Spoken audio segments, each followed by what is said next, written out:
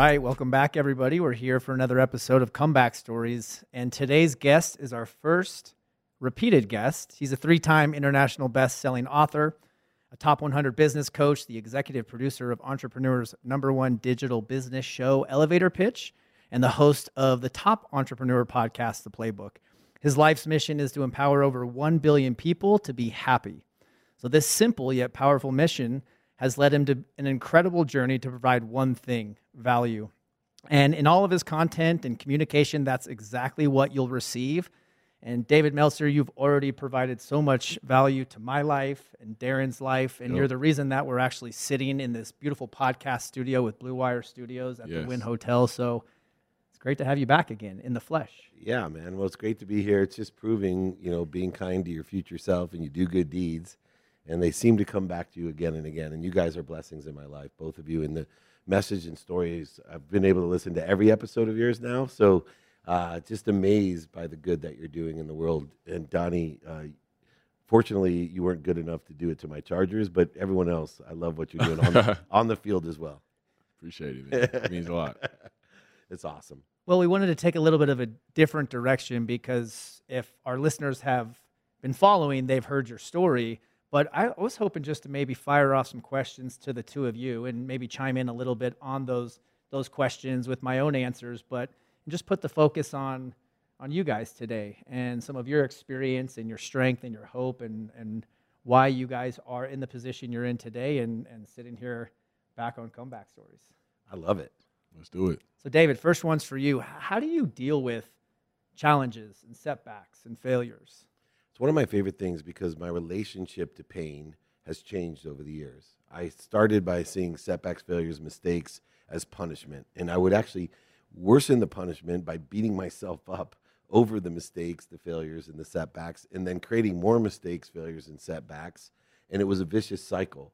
But once I incorporated faith into my life, understanding that, and this is where my life changed, Donnie and Darren, when somebody told me that the way I feel about my own children is great, but what I would do for my own children, what I care about, but there's a source out there, you can call it what you want, that is omniscient, all-powerful, and all-knowing, that feels the same way about me.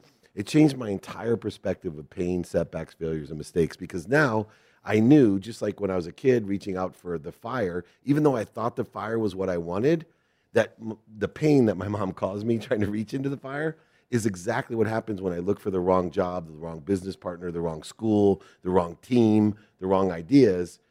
It's just source slapping my hand or yelling at me going, no, you don't know what you don't know. So pain becomes, for me, an indicator that I have a better place to be, a lesson to learn, a better position to be in. Yeah, that's a lot. Dealing with setbacks and failures for me, it's kind of the same with you. Like with God in my life, I feel like he's been able to show me that setbacks and failures are more so like the best ways that I can learn. Like with those setbacks and those failures, like he shows me like, hey, like you're always going to have room to grow. And I feel like perfection is, one, unattainable, but two, it signifies an endpoint. And if I say I get to perfection, like what else is there for me to grow? What else is there for me to learn or to be able to, just enhance who I am as a person? So if I reach that endpoint, that's not conducive for my life. Like if I can continue to grow, continue to be somebody that's learning and growing until my time on this earth is over, that's the best situation for me and my growth as a person. And as long as I have that, that's where I can pass on to other people. My most valuable asset to this day is my story, which is failure after failure after failure after failure. But as Winston Churchill said, success is going from failure to failure without losing enthusiasm. So it doesn't mean that every result is going to go your way, but it does mean that the things that you can take from that are all going to work together for the good of your situation and others.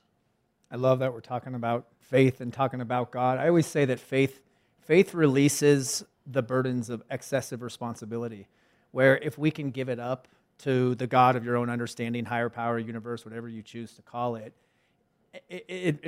the burdens that we carry, that we think are ours to carry, we can actually release to something greater. But if we don't have that, it's a lot.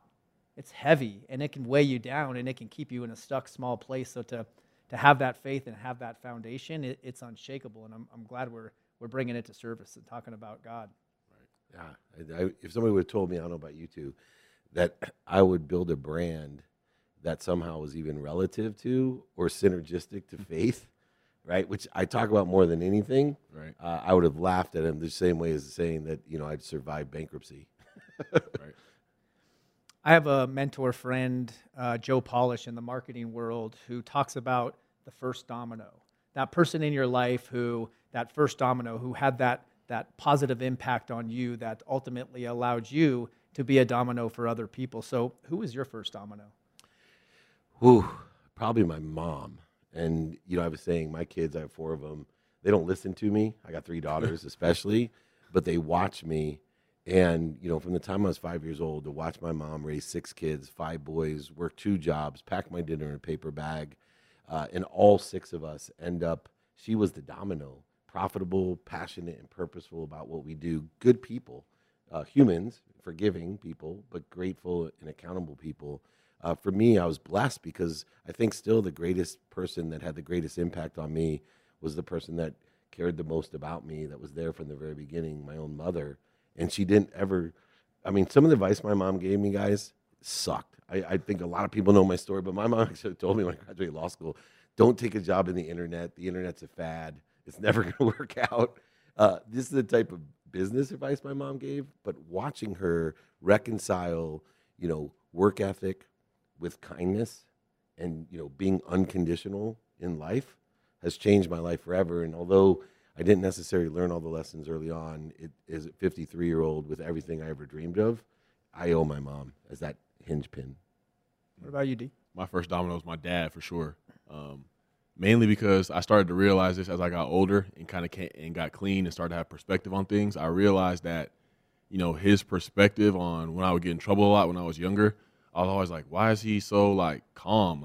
You could tell there was a little bit of disappointment and frustration because of my actions, but at the same time there was this grace and calm. I'm like, man, why is he? 'Cause my mom was very firm, but in a loving way. But my dad would always have this grace about him, and I realize now it was that he did some of the same things that I was doing and made some of the same mistakes and went down some of the same paths. And instead of getting mad on me and getting on me oh, you have to do this, and expecting me to be perfect in my walk, he showed grace because he knew that he was imperfect, but he still is able to be a great dad, great at his job, great just as far as being somebody that connects people. And when he's in a room, it just lifts the room up.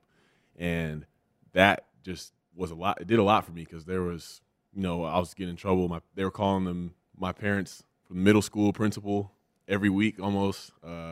High school, getting arrested, been arrested 3 times, failed drug test in college, should have got kicked out of college, stuff like that. And he was always there as a voice, these are experiences you'll be able to learn from and draw back on.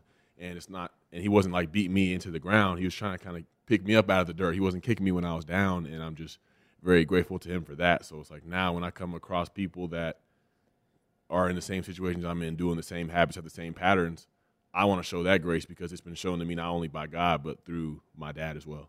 Wow. I've gotten to know your dad very well over these last couple of years, and I see that and feel that calm confidence that he has, and I see you in him with that same calm confidence. And I believe from a leadership standpoint, to me, that's the most influential and sustainable way to lead is through a calm confidence. Right. The raw stuff is great, and there's a time for that, but someone that can carry a calm presence in the midst of the shitstorm or the chaos, to me, that is leadership, and that's inner peace. And I feel like inner peace is what really gives us true power, when we can be unaffected internally by what's going on around us, or at least be able to come back quicker than most. Yeah, no doubt. Identifying what it is that are the triggers as well. And I think, Darren, especially you lately have really identified different triggers, and identifying it's one thing, but the counterintuitive nature of someone, you guys are hyper aggressive athletes. You're super competitive. So we always want to fight it instead of what I see in this inner peace is the grace and the confidence to say, okay, I'm identifying this need to be offended, right, separate, inferior, superior, anxious, frustrated, angry, guilty.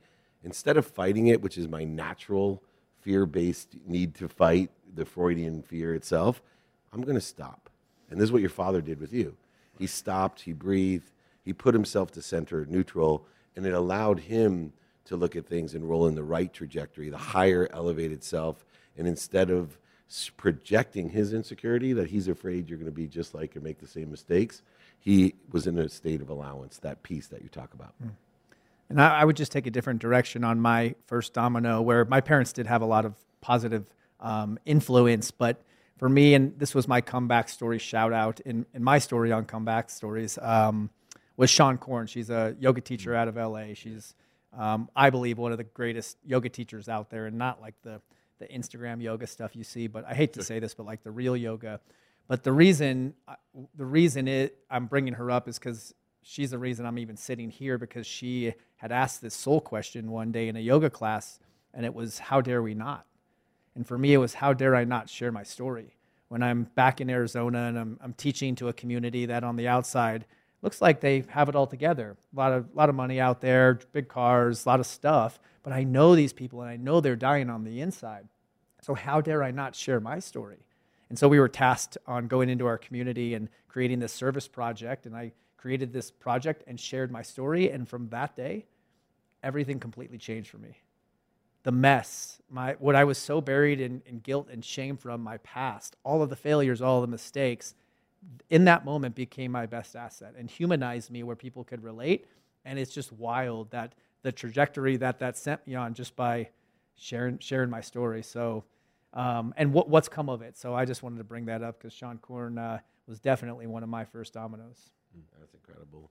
And, you know, it's interesting you talk about illumination, and one of the favorite books I have is Illumination, because I find that all the things I was most afraid of sharing, especially with people most intimate to me, have ended up being the thing that bonded me the most, including now in this digital age, we have bigger communities, and you have a fan base that goes outside of just performance, but a fan base that resonates to your frequency. And I think by sharing your true self, I talk about the Shakespearean revival that has occurred with content.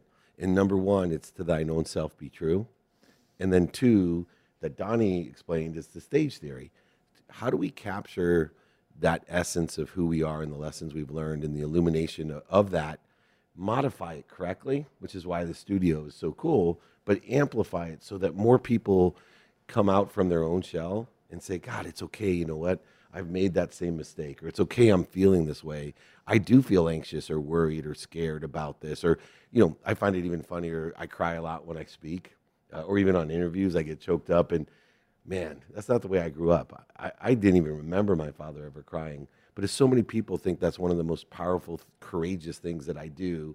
And yet, you know, still, if you're a woman crying on stage, they think you're weak. If you're a man, all of a sudden it's a superpower. Yeah, I think that going on your platform and letting your whole self out, it gives people permission to like let go of like the weight of their past, I feel like, because they may be able to see somebody like me, and if they don't know my story, they're like, man, he's in the league, he's doing this, but man, I've done this, I didn't get to do this, I missed out on this. But it's like, no, like me putting my story out there, somebody's like, oh man, he did all that and went through all that and is still here. Oh, like you said, how dare I not go after this? Because I think I can do it too now after seeing this. So when you present yourself in that light, it makes people be able to reach out and touch you and be able to walk in your shoes a little bit, because sometimes we may seem a little larger than life. We can be super successful and write all these books and do all these things, and people are like, man, that seems insurmountable. But it's like, no, like I went through these things, and because of these things, I've now been inspired and have a perspective to where I want to share and give this to you so you can keep giving on to somebody else. So that's just the power of vulnerability. And it's hard, you know, you want to keep it inside, you want to keep it tucked, because it's like, no, this is like your secrets. You want to keep them close to you, but when you put your secrets out there, it's not only freeing you, but it's freeing a lot of other people as well. Well, and I say this all the time, that pain is part of the shared human experience. It's actually what connects us all. And so when we can see that in other people, we see ourselves in other people. So when someone might have a bigger stage, like one of you two, it gives people permission. And I think everybody that's sat in this chair, that is the commonality. It's the pain. It's the struggle, whether it was self-inflicted pain or it was trauma or whatever. It's what connects us all. And I think that's the importance of being in the work, in personal development and going to therapy and taking care of yourself, because what happens, like if you give COVID, could be a great example where you would think that would have connected everybody, because no one was immune to it, but you saw all this projection and separation, and it's a direct result of unfaced fear and unfaced trauma. It's interesting you bring up COVID. I'm a big fan of Deepak Chopra, and I was blessed to have him on my show. And I asked him, about COVID. I really want to see an enlightened perspective of what grace could we bring, or light, or enlightenment can we bring from something that brings so much pain and even death to people.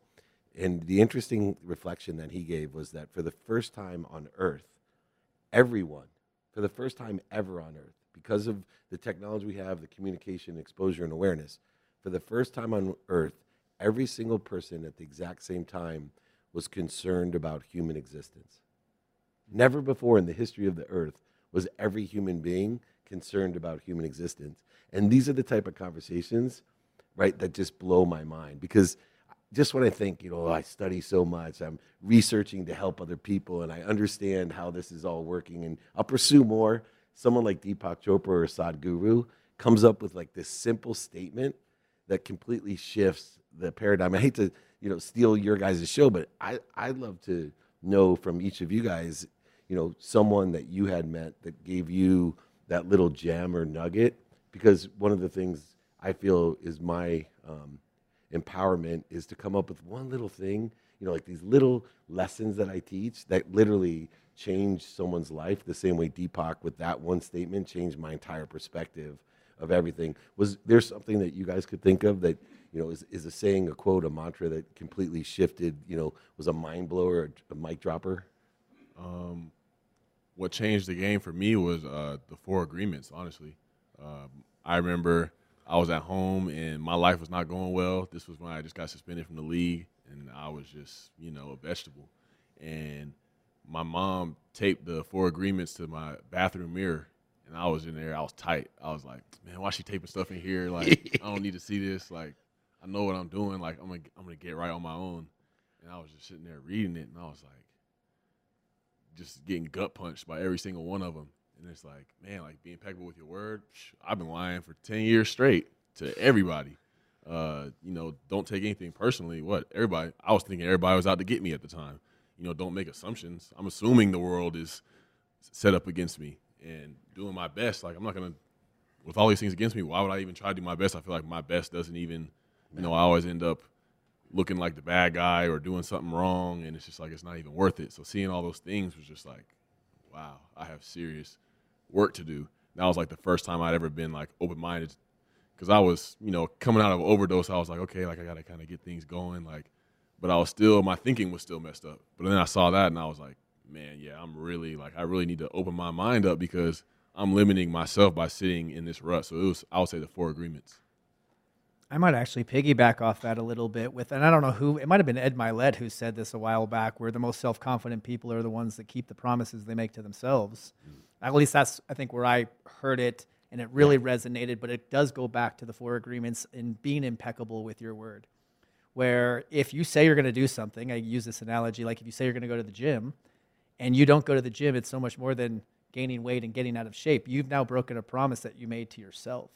And so the more that we do that, we feel like crap about ourselves. And, the saying, hurt people hurt people. So when we're not feeling great and our self-esteem is down, we're so much more vulnerable to the noise, the internal noise that's always going on, but then also the external noise that's going on. So I feel like the more that we make these commitments and we have our morning routines and we say we're going to do these things, like do our journaling, do our gratitude, do our meditation, do our morning movement, to me that is what sets me up for the rest of the day. And that being impeccable with your word too, when I first heard it, I thought it was just do what you say you're going to do for other people, but it's so much more than that. It's about doing what you say you're going to do for yourself, and it's also not getting caught up in gossip. Now that when you're talking shit about somebody else, or you're getting caught up in gossip, if you believe in karma, you get what you give. Like, you saying that's coming back to you.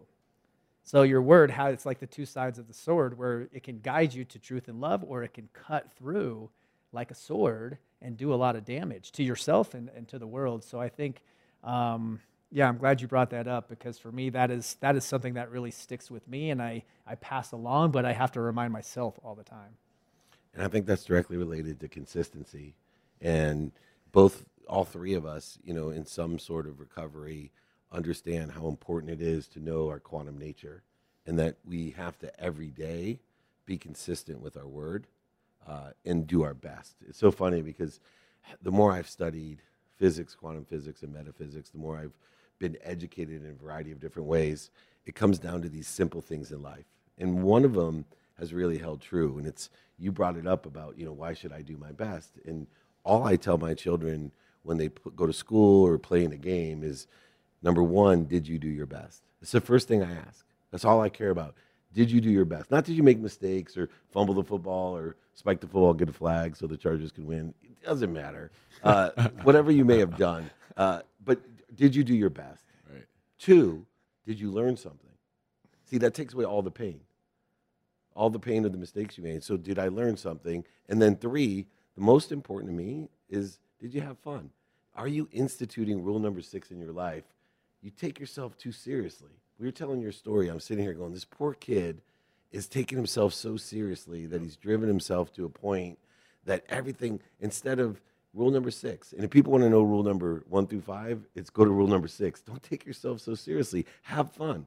Do your best, learn something, and have fun. Apply those 3 things to anything you do. I promise you, you'll be passionate, purposeful, and even profitable. Yeah, but it's hard. We put so much emphasis on results these days, and followers and all these things, and how much money is in your account. It's like, how do I get to that point? And it's like, to get to that point, I got to be serious. I got to be tensed up. I got to be like, no, this has to work, and I have to take myself seriously in order to make these results happen. But if you detach from the results, that's where that freedom comes. It's like, even with comeback stories, it's like, some advice I give on a comeback story is detach from what you want, how long you want your comeback story to be. You're not going to bounce back super quick. You're not going to bounce back in the window you want, probably.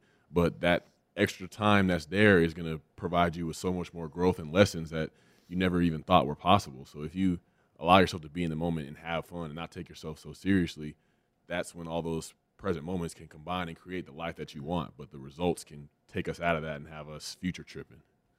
What would you guys say to somebody that maybe grew up in a dysfunctional home, has trauma, or had a really tough upbringing?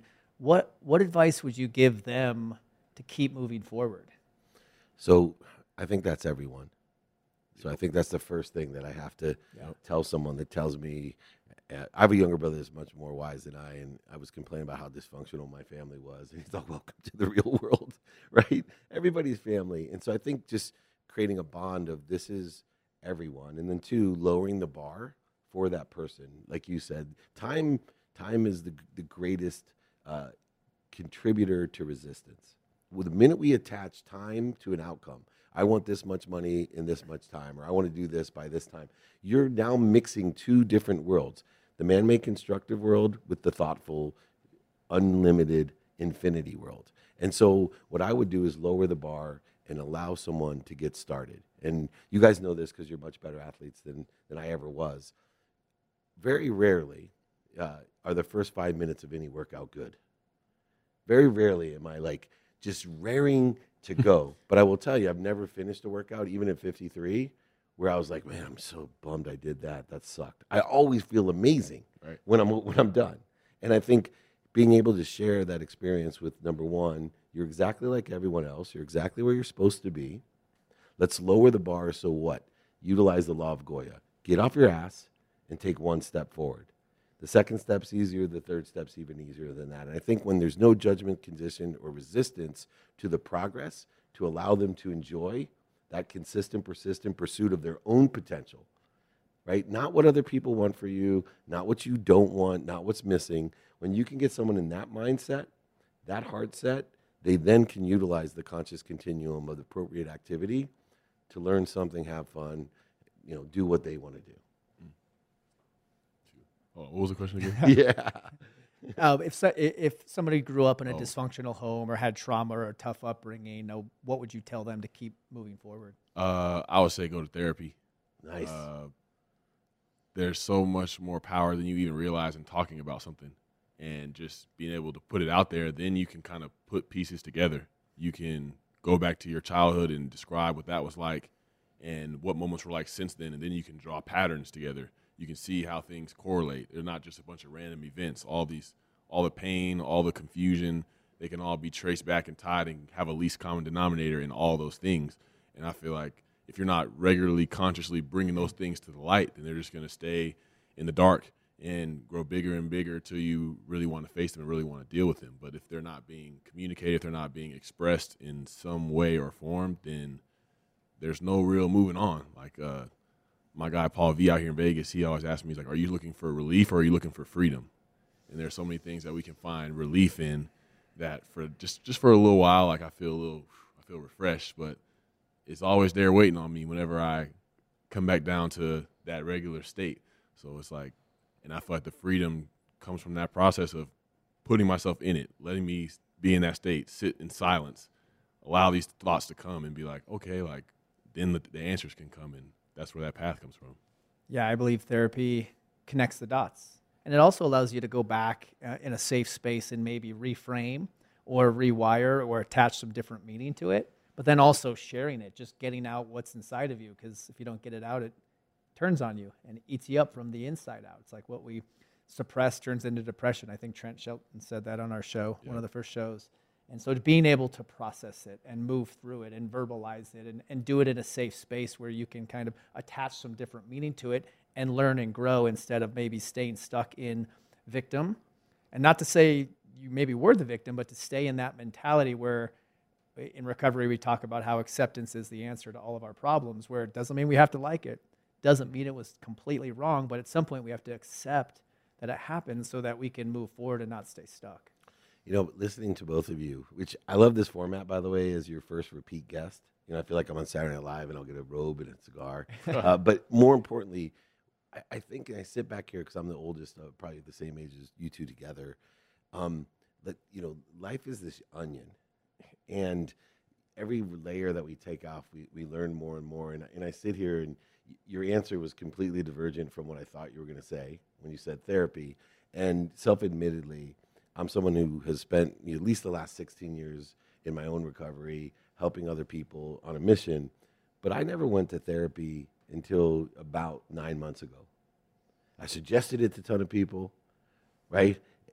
And once again, you talked about dysfunction and these traumas. I didn't even admit to myself sometimes till Sugar Ray Leonard and I were together, and he admitted, that he was abused as a child, sexually abused, and I was sexually abused as a child at 9.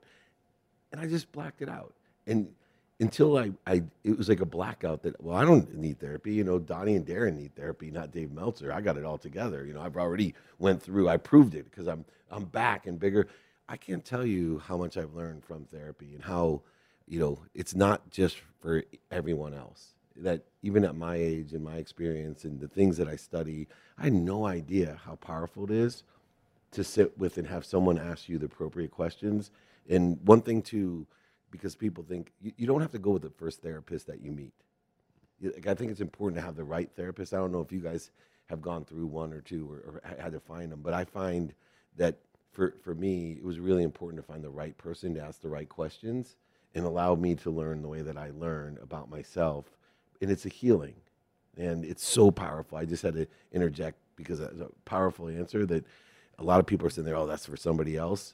If you're not in some sort of therapy, you're missing out. Right. And I appreciate the honesty in that. It's sometimes I think we, as thought leaders or teachers or motivational speakers, that sometimes we can often trip over some of the same stuff that we're teaching. Right. And it's just cool to see somebody at your level just be honest about that. It's inspiring. Well, you'll find from doing these interviews, right? Like, you sit there and go, oh, God, if I only, you give people advice. And my favorite line is, you should really take that advice, you idiot.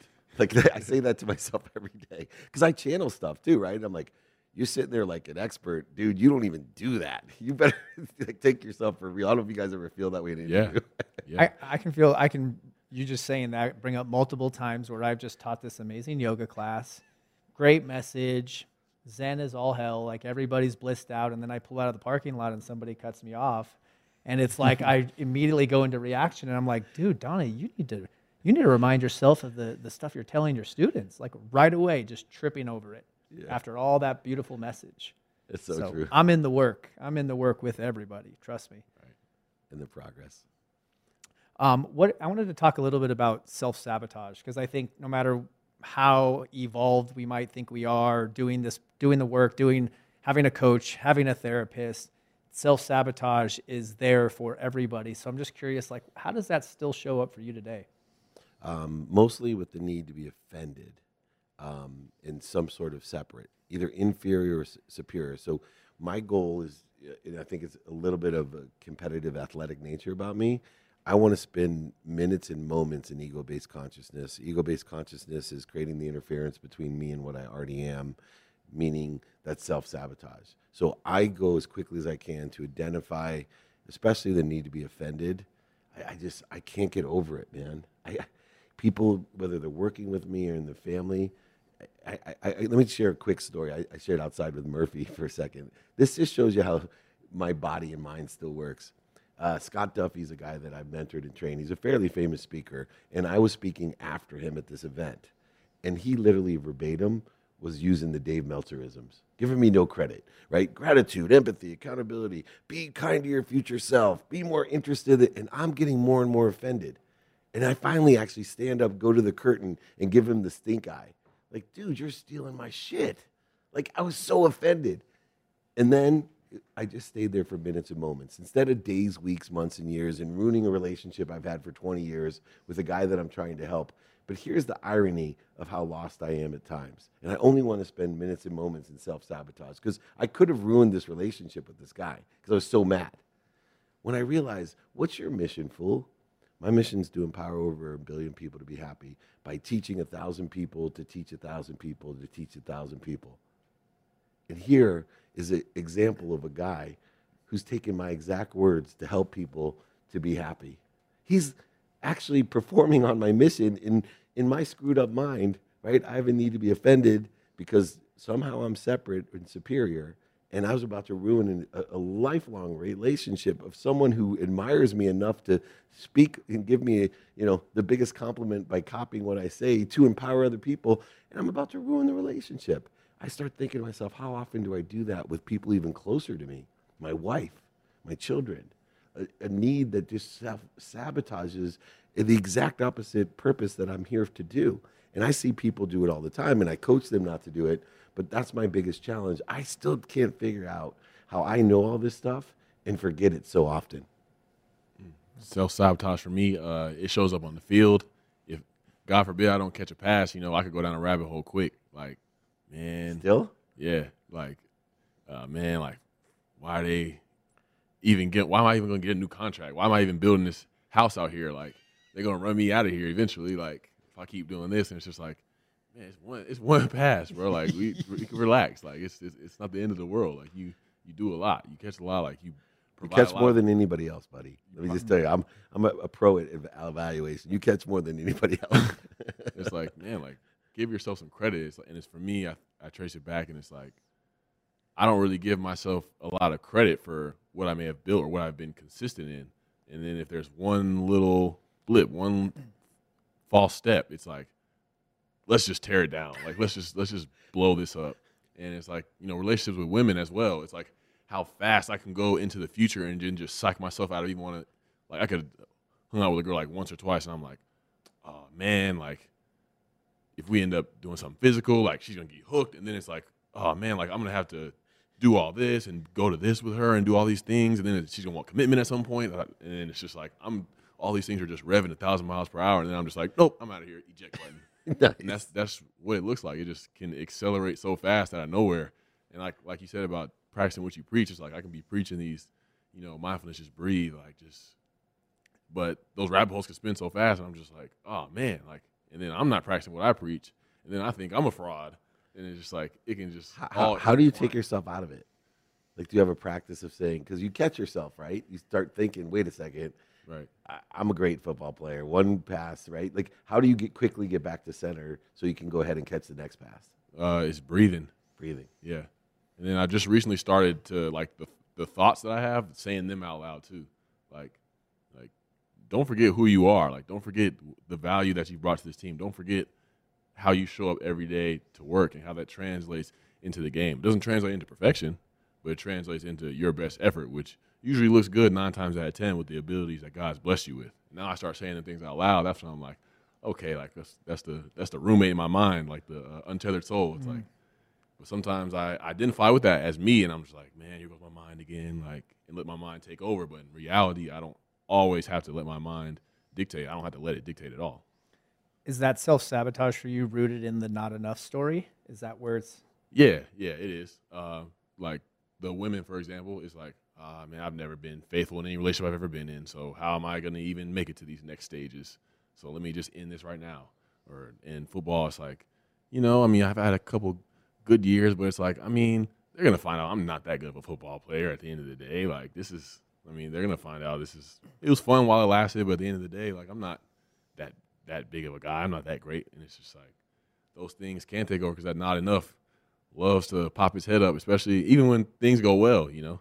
I can vividly remember, like, I had like a 200-yard game, and then it's like the first practice after that, I'm like, all right, man, like, you know, don't drop this pass now. And it's just like, it always roots itself up, but I always have to have a plan to fight it because it's an everyday thing. As soon as I think I got it, I'm good, it's coming right back.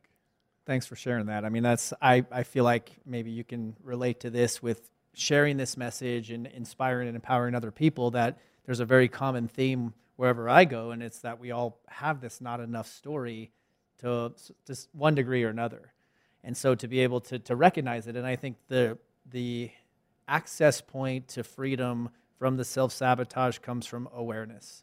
Awareness is the first step in creating any kind of change. So we have to have practices like breathing or little acronyms or affirmations or saying things out loud or having a consistent meditation practice. Like this is what will loosen the grip in a natural way.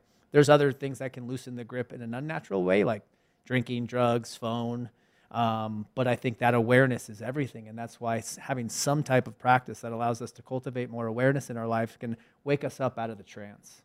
Yeah, no, that I think 4 things that I realized, that idea of I am healthy and the importance of your health, because that'll stop you from doing some of the artificial things that can bring release to you. And then 2, I am happy. That's your natural state, is happiness. And so when you shift the paradigm in your head saying, I'm not feeling happy, wait a second, I am happy. What am I doing to interfere with it? It sets the target or attention and intention into what you can do to free yourself from the shackles of that interference. And then, of course, you know, taking it to the pragmatic world of wealth and worthiness. Sometimes we too closely tie our bank account to our actually worthiness, which was my childhood problem, because I grew up so poor that if my bank account went down, I wasn't worthy. If it went up, all of a sudden I'm better than everyone. And it took me a long time to release myself and free myself from that identification. But I think when we go to the I ams and you know who you are, then you can figure out what you do to interfere with what you naturally already are.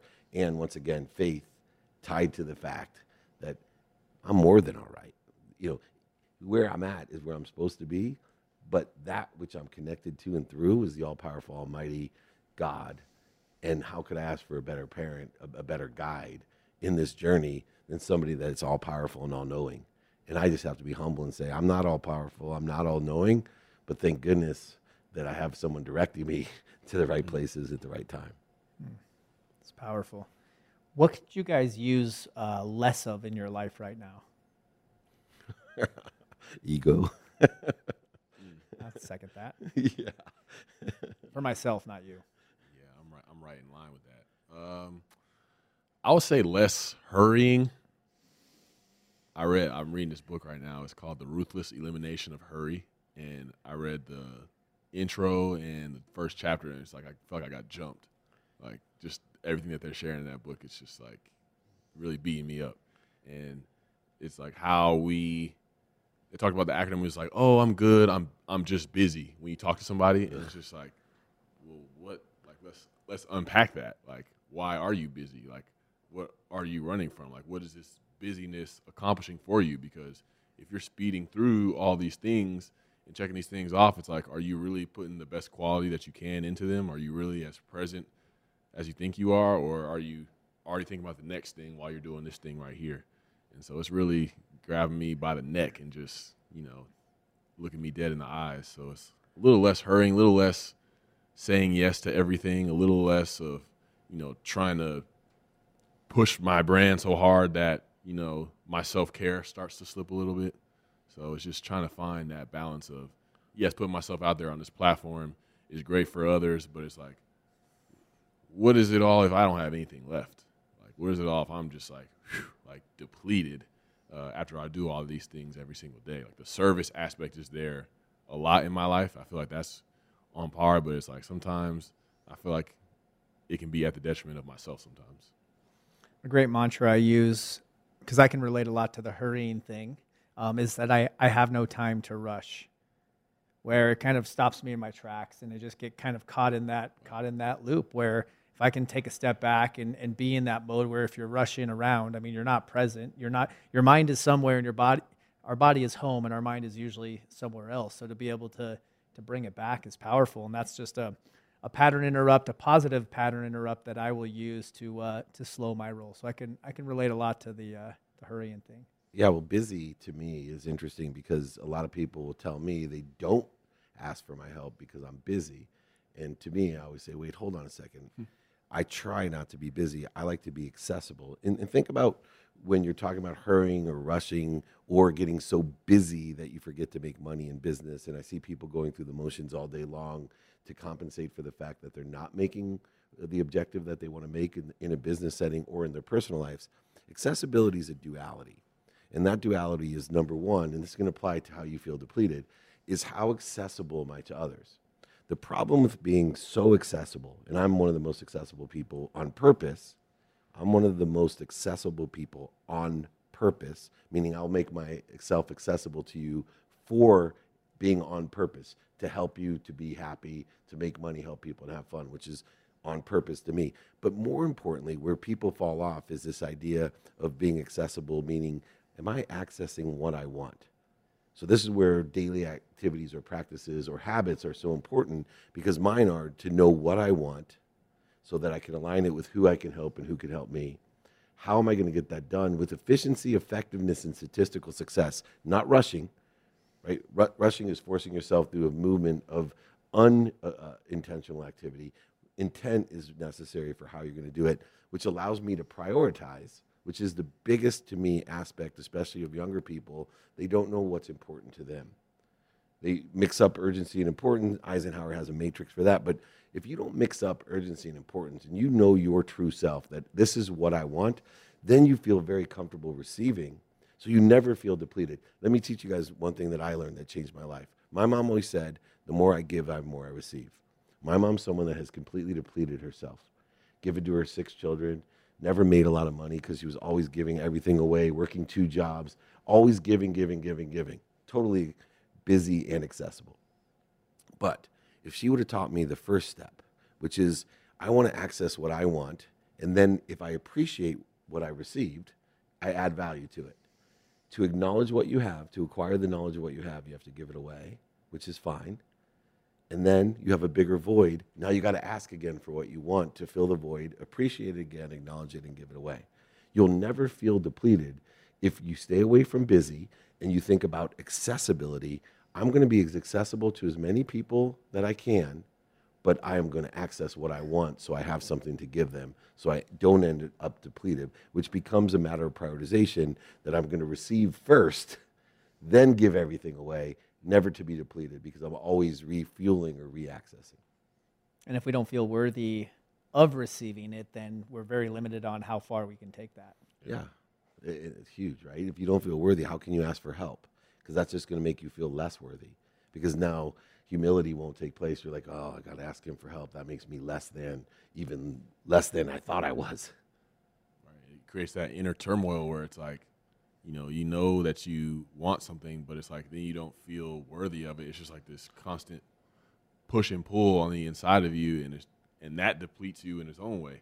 Like you don't even have to be physically active or have all these things on your playlist or on your plate throughout the day. It's like if that push and pull is going on you inside all day, it's like, man, like you won't even show up for the battles. You won't even show up to do the work and to be in those relationships, because accessibility to me looks like I make myself so accessible for the service and the work. It's like I don't make myself accessible to friend groups or people around me that are really like my community, where I can just be Darren, a person, because I'm always the football player. I'm always, I'm an artist. I make music. I do a whole bunch of things, but it's like Darren, a human, sometimes doesn't get as much time as he needs to just take a breath and to let the guard down and just laugh a little bit or just talk and just be amongst people. So I need to, one thing I'm working on is make myself more accessible to people around me that really do care for me, that I can sometimes justify why I don't communicate with them because I have so many things on my plate. Well, I think the couple things I'll keep continuing to keep you accountable are the music, because I know that matters to you, and just hearing you explain what you just explained. I feel like this matters. These conversations matter. I mean, these are the most meaningful conversations I've ever had in my life. And the gratitude that I have for both of you guys and for David for just allowing us to make this happen and to listen to these conversations. I mean, for me, meaningful conversations have become like, relationships is like one of my core values, but in that becomes meaningful conversations, real talk. And I don't think it gets any more real than the conversations that we're having right now. And it's just a blessing. I feel like we could talk about this stuff all day long, so we might have to save it for another episode. Right. Well, you're making available the ability to liberate others, to liberate themselves. And I'll tell you from the first interview, especially Darren, I'm telling you, man, you should use this format because this suits both of you really well, but allows people to really get to know who you are instead of, a back and forth questionnaire of, maybe more surface issues. That to expose and liberate your light, especially, in this format, is going to help so many other people liberate themselves as well. So I just want to give you both my enormous gratitude and know that however I can be accessible to both of you, whatever I can do to help promote, amplify, or assist you in any way, I'll be back for sure. We will have you back. The value you've added to both of our lives is invaluable. So we appreciate you, man. Appreciate both of you. Yes, God sir. bless both Thank of you. you. All right, we're out. Peace.